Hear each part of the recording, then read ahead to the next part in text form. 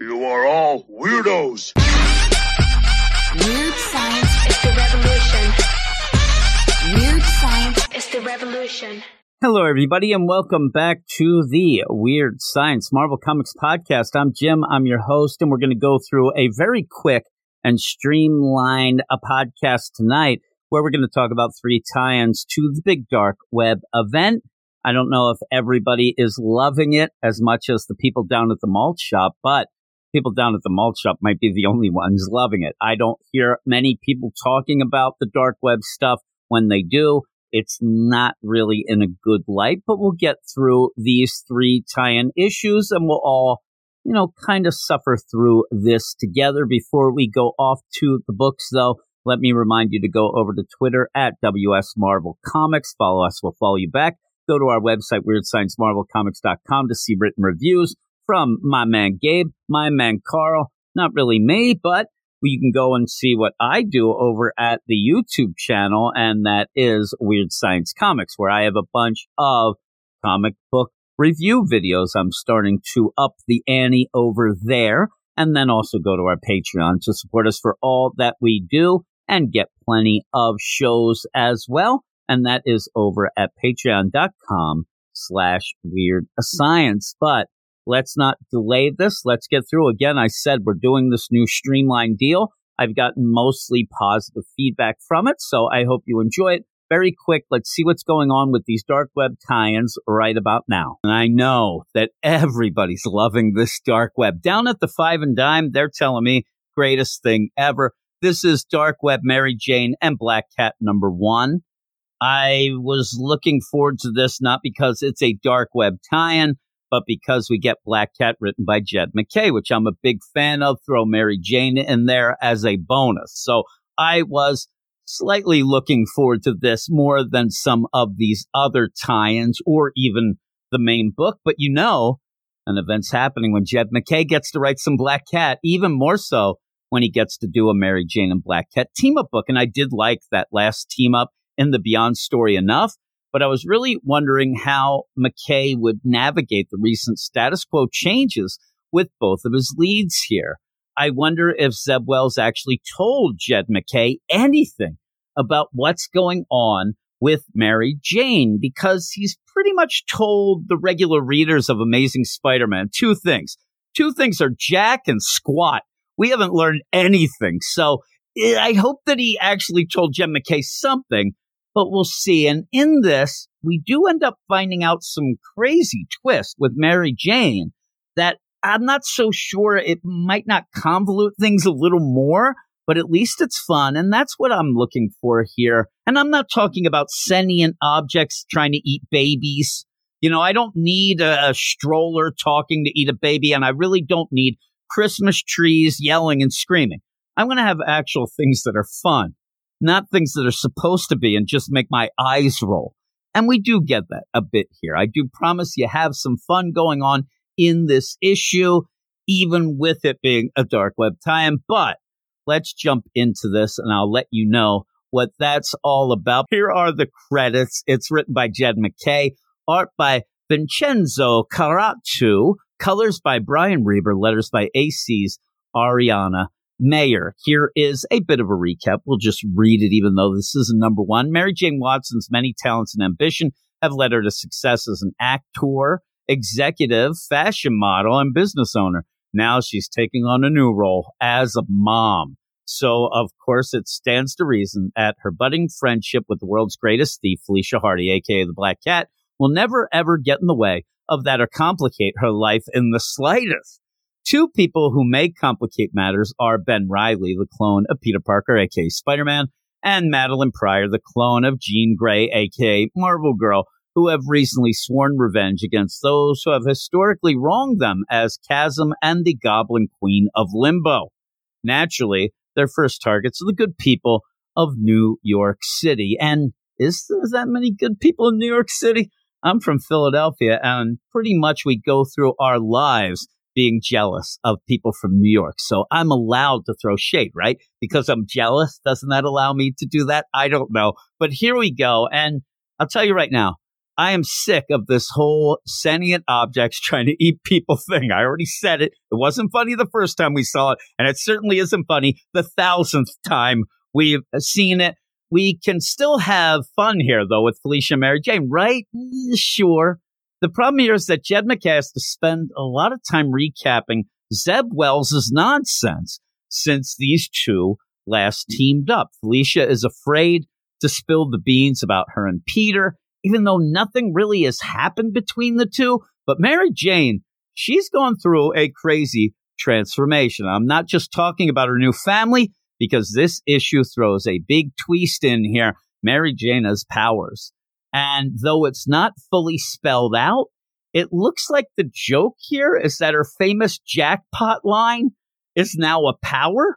It certainly mixes things up. And while I'm not sure everybody is going to love it, it might be a lot of fun, especially having Black Cat and the kind of luck she usually brings to the table. But seriously, by the end of this whole run, the story here, if Mary Jane doesn't end up turning into a tiger and says, you hit the jackpot, now I'm a tiger, somebody's messed up. Somebody's done messed up, but I do think we will end up having that, which also goes well with that as a team up with Black Cat as well. So you get the cat thing, a cat theme. And so you go through this issue, and Jed MacKay does a decent job giving readers a fun little romp. And again, through this, you end up having Felicia kind of a little nervous that she's going to end up spilling the beans, maybe saying something wrong about her and Peter, even though it would be tough luck for Mary Jane. She seems to have moved on. She has a family, all of that. And even in this, you get some fun little callbacks and things like that, where even Felicia calls up Tony Stark, who we ended up having the stuff in the Iron Cat book. Well, she ends up having his number, calls up, and it's funny because she says, hey, I need your help. And Tony's like, why would I help you? I mean, really, Felicia has caused him a lot of problems. And he says, why would I help you? And, oh, no, it's Mary Jane that needs help. And boom, he doesn't even bat an eye. Okay, well, tell me where to go, whatnot, and sends drones to protect Mary Jane's new family. And I like that. I like seeing how important Mary Jane is to a lot of the other characters in the MCU, as important as she is to everybody, but it seems Zeb Wells, right? You know what I'm saying here? But in this, there is some fun, and you end up having Black Cat and Mary Jane swinging through the streets of New York City. They're kicking sentient objects' asses, right? Until they end up in limbo. And by the end of the issue, Mary Jane ends up being a pudding monster. You'll have to see that to believe it.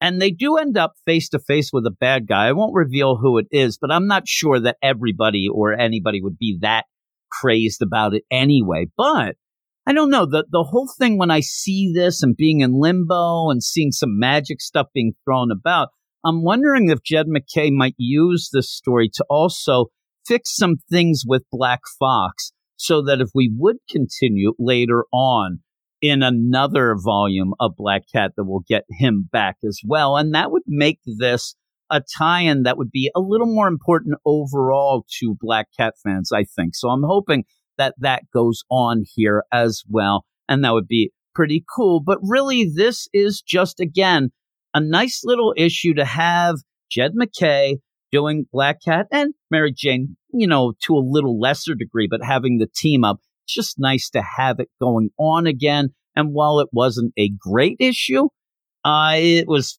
pretty good as far as these dark web stories and tie-ins have gone so far. I think it's one of the better ones so far.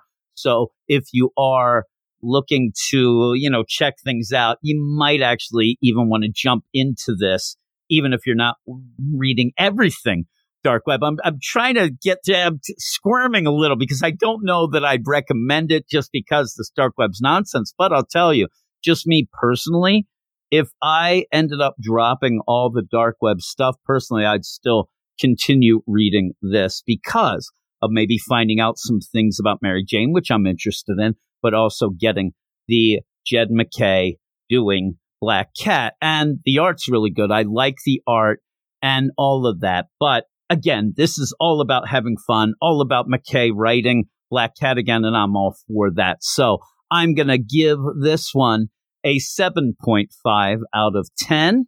Now, we will go off to the next dark web tie-in, and while it features another character I like, I didn't really like this issue as much. I am talking about Dark Web Miss Marvel #1. Another dark web tie-in. Don't we all love these? It's Dark Web Miss Marvel #1. And it may shock you, but I am a Kamala Khan Miss Marvel fan. She is actually one of my favorite characters. As a fan, though, I will tell you right now, most of the time, she's written horribly, and I haven't even been able to get through a lot of the most recent stuff she's been in. But this is a dark web tie-in, and I am your dark web boy. Speaking of which, I got a notification from McAfee yesterday that my email address was found in the dark web, so that's just one more reason why I hate this event. Here are the credits for Dark Web Miss Marvel #1. It's written by Sabir Perzada, art by Francesco Mortarino, colors by Protobunker's Dano Sanchez Almara, and letters by VC's Ariana Mayer. Here's the recap. Kamala Khan was a normal teenage girl until the Terrigen mist washed over Jersey City. That's what that stench in New Jersey is, right? Take that, New Jersey, and unlocked her latent inhuman powers. Using her newfound polymorph powers, she became the hero known as Miss Marvel. Recently, Kamala's taken a position as a lab intern at Oscorp, the massive corporation run by Norman Osborn, the reformed Green Goblin. Meanwhile, Ben Reilly, the clone of Peter Parker, a.k.a. Spider-Man, and Madeline Pryor, the clone of Jean Grey, a.k.a. Marvel Girl, have recently sworn revenge against those who have historically wronged them as Chasm and the Goblin Queen of Limbo. They've set their sights on the heroes of New York City first. ... Now, if you remember, Kamala popped up in Dark Web #1 seemingly because Ben Reilly Chasm was just reading a book that sounded like her name. And I know that's not really the case, but why else is she here?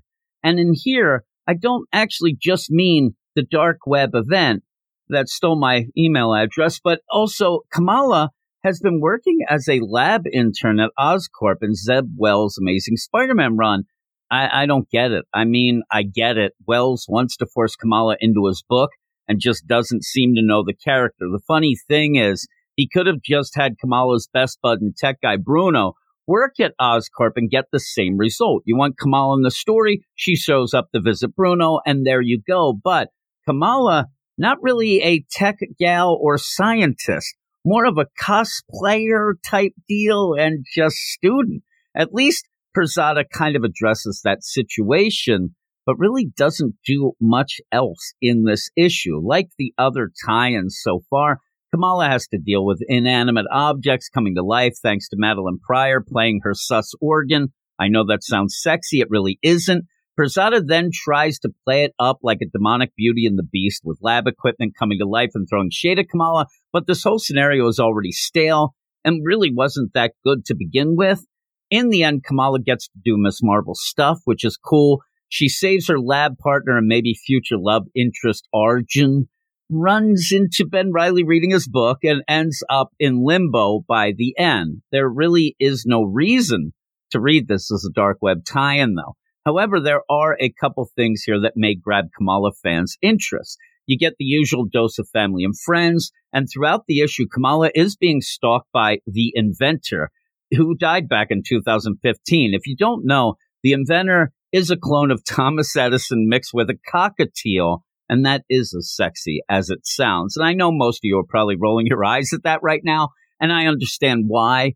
It's just a shame that Perzada doesn't really do anything to get non-Kamala fans up to speed on much of anything here, and then really doesn't do much for the dark web story to make this feel worthwhile. I mean, you end up having this villain who is crazy. Thomas Edison clone mixed with a cockatiel who has been dead for over 7 years, and you really don't do anything to get people up to speed. So overall, this is yet another bad dark web tie-in issue that most should just avoid. The art is good, but when you're drawing sentient crap-talking microscopes, I really don't expect much anyway. I'm giving this a 5 out of 10 for this issue, but from now on, I will be taking an additional 1 point off my score at the end until the dark web stops messing with my email address, so I'm ending this 4 out of 10. All right, and now we are going to go to yet another dark web tie-in.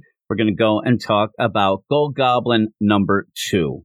Gold Goblin number 2. And here we are again with yet another dark web tie-in. And this one is by Christopher Cantwell, so it has to be great, right? I mentioned in my review for issue number 1 that I was kind of upset that this book was even a thing.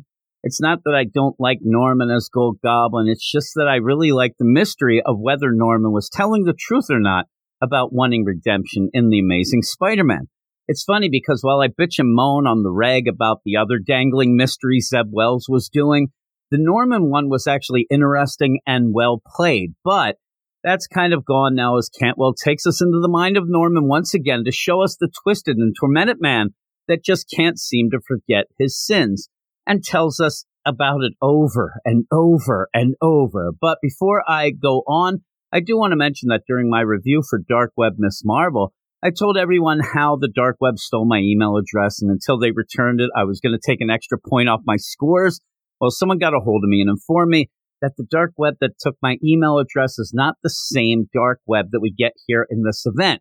I really don't believe them and think they might be in cahoots, but I will suspend my policy while I look into the matter. And really, Christopher Cantwell does not need any sort of handicap. Here are the credits for Gold Goblin number 2. It's written by Christopher Cantwell, art by Lan Medina, colors by Antonio Fabella, and letters by VC's Joe Sabino.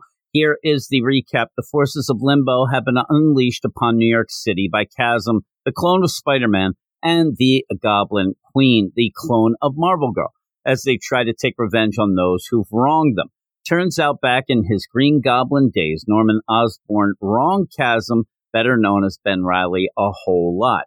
Using his resemblance to Peter Parker, Chasm infiltrated Oscorp and sabotaged the Gold Goblin tech before beating Norman unconscious. And there is the recap, and away we go. The issue opens with a weird play by Cantwell, and in my mind, it's a bit of a misplay. You just heard in the recap that the last issue ended with Ben Reilly beating Norman unconscious, so why not start this issue making the reader think that Ben may have killed Norman? I say this because the issue opens with it looking like Ben might have killed Norman, but it's Green Goblin Norman. Spidey's there. It's obvious this is just a I'm unconscious having nightmares before it's revealed to be just that. Now, between issues, Liz Allen has somehow saved Norman and taken him up to his lab. But now that he's woken up, she wants him to come home with her to be with Normie and Stanley. Now, why didn't she just take him home while he was unconscious? I guess we needed to see Norman turning wrenches on his glider, while Cantwell has Norman's assistant Barb deliver one of the cringiest lines I've read in quite some time. Now, I think about it, and actually I think Cantwell wanted to deep dive into his main character and show that while the rest of New York City is very concerned with inanimate objects coming to life and trying to eat people, Norman's really concerned with one very important thing: who is going to roll his calls? Now, after seeing that Owen Ward, the current Jack-o'-lantern, is in the hospital after his fight with Norman last issue, we head off to see that Norman has agreed to go home with Liz. Barb's going there with them, and after sideswiping a hot dog cart and driving through Central Park, he crashes their car into a tree and then has a conversation with his long-dead dog, Mucky. And if you didn't know, you find out that Norman killed Mucky as a kid, which is really messed up, which is par for the course here. And we get it. Norman can't forget his sins. Done in a subtle way, this could have been something interesting, but Cantwell is just too heavy-handed for that. Plus, I hope someone mentions down the line that forgetting your sins is hardly redeeming yourself or making yourself better. Maybe that is a bit of a twist. Maybe that is going to be a focus of this later. But right now, it really feels like Cantwell thinks that to redeem yourself, you just have to pretty much make yourself a clean slate to forget all the bad things that you have done. The heavy-handedness continues, though, as they hoof it off to Alchemex, where Norman runs into Ashley Kafka. I was wondering when she would show up in this event, because we have an event with the Goblin Queen. We certainly need Queen Goblin in it as well. And if you have been following what's been going on with Norman since Nick Spencer's Sin Eater story in The Amazing Spider-Man, this will probably interest you more than someone just popping in here for the Dark Web event.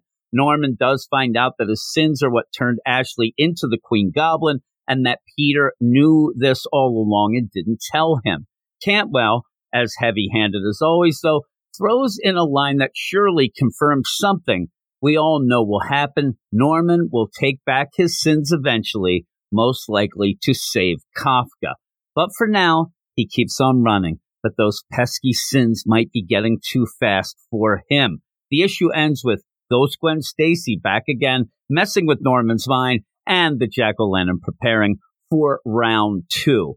And this is hardly a dark web tie-in issue. It doesn't even feel like a dark web tie-in issue. There's a couple mentions of things, but really, this is more concerned with Norman and his kind of road to redemption, maybe coming into a U-turn here because of his sins coming back at him.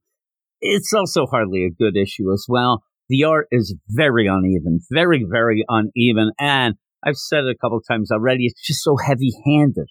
Christopher Cantwell is not a subtle writer. This is a story that needs a bit more care than what he is giving it, but I'm sure there'll be people who agree and disagree with me, but overall, I'm going to give it a 6 out of 10 and hope that Cantwell gives it a more delicate touch from here on out, because this should be better, could be better, and he might just kind of be fumbling through this as we go on. And that is it. That is it for a very quick, streamlined podcast focusing on the dark web. I mean, everything I'm reading right now, 90% is dark web. I'm not really enjoying it, but here we are. Here we are. So everybody, please go to Twitter at WS Marvel Comics. Follow us, we'll follow you back. Go to our website, WeirdScienceMarvelComics.com, to see written reviews, mainly by Gabe, but also my man Carl. See a little different point of view in a lot of those. And then go to our Patreon, patreon.com/WeirdScience, where you can get a bunch of shows, extra podcasts, all that sort of thing, and help us out for what we're doing. Also, check out our YouTube channel. Just look up Weird Science Comics, and you'll find that. There'll also be links in the show notes. But that's it, everybody. And with all that, I will talk to everybody later. Go read comics. You are all weirdos. Weird Science is the revolution. Weird Science is the revolution. Weird Science is the revolution.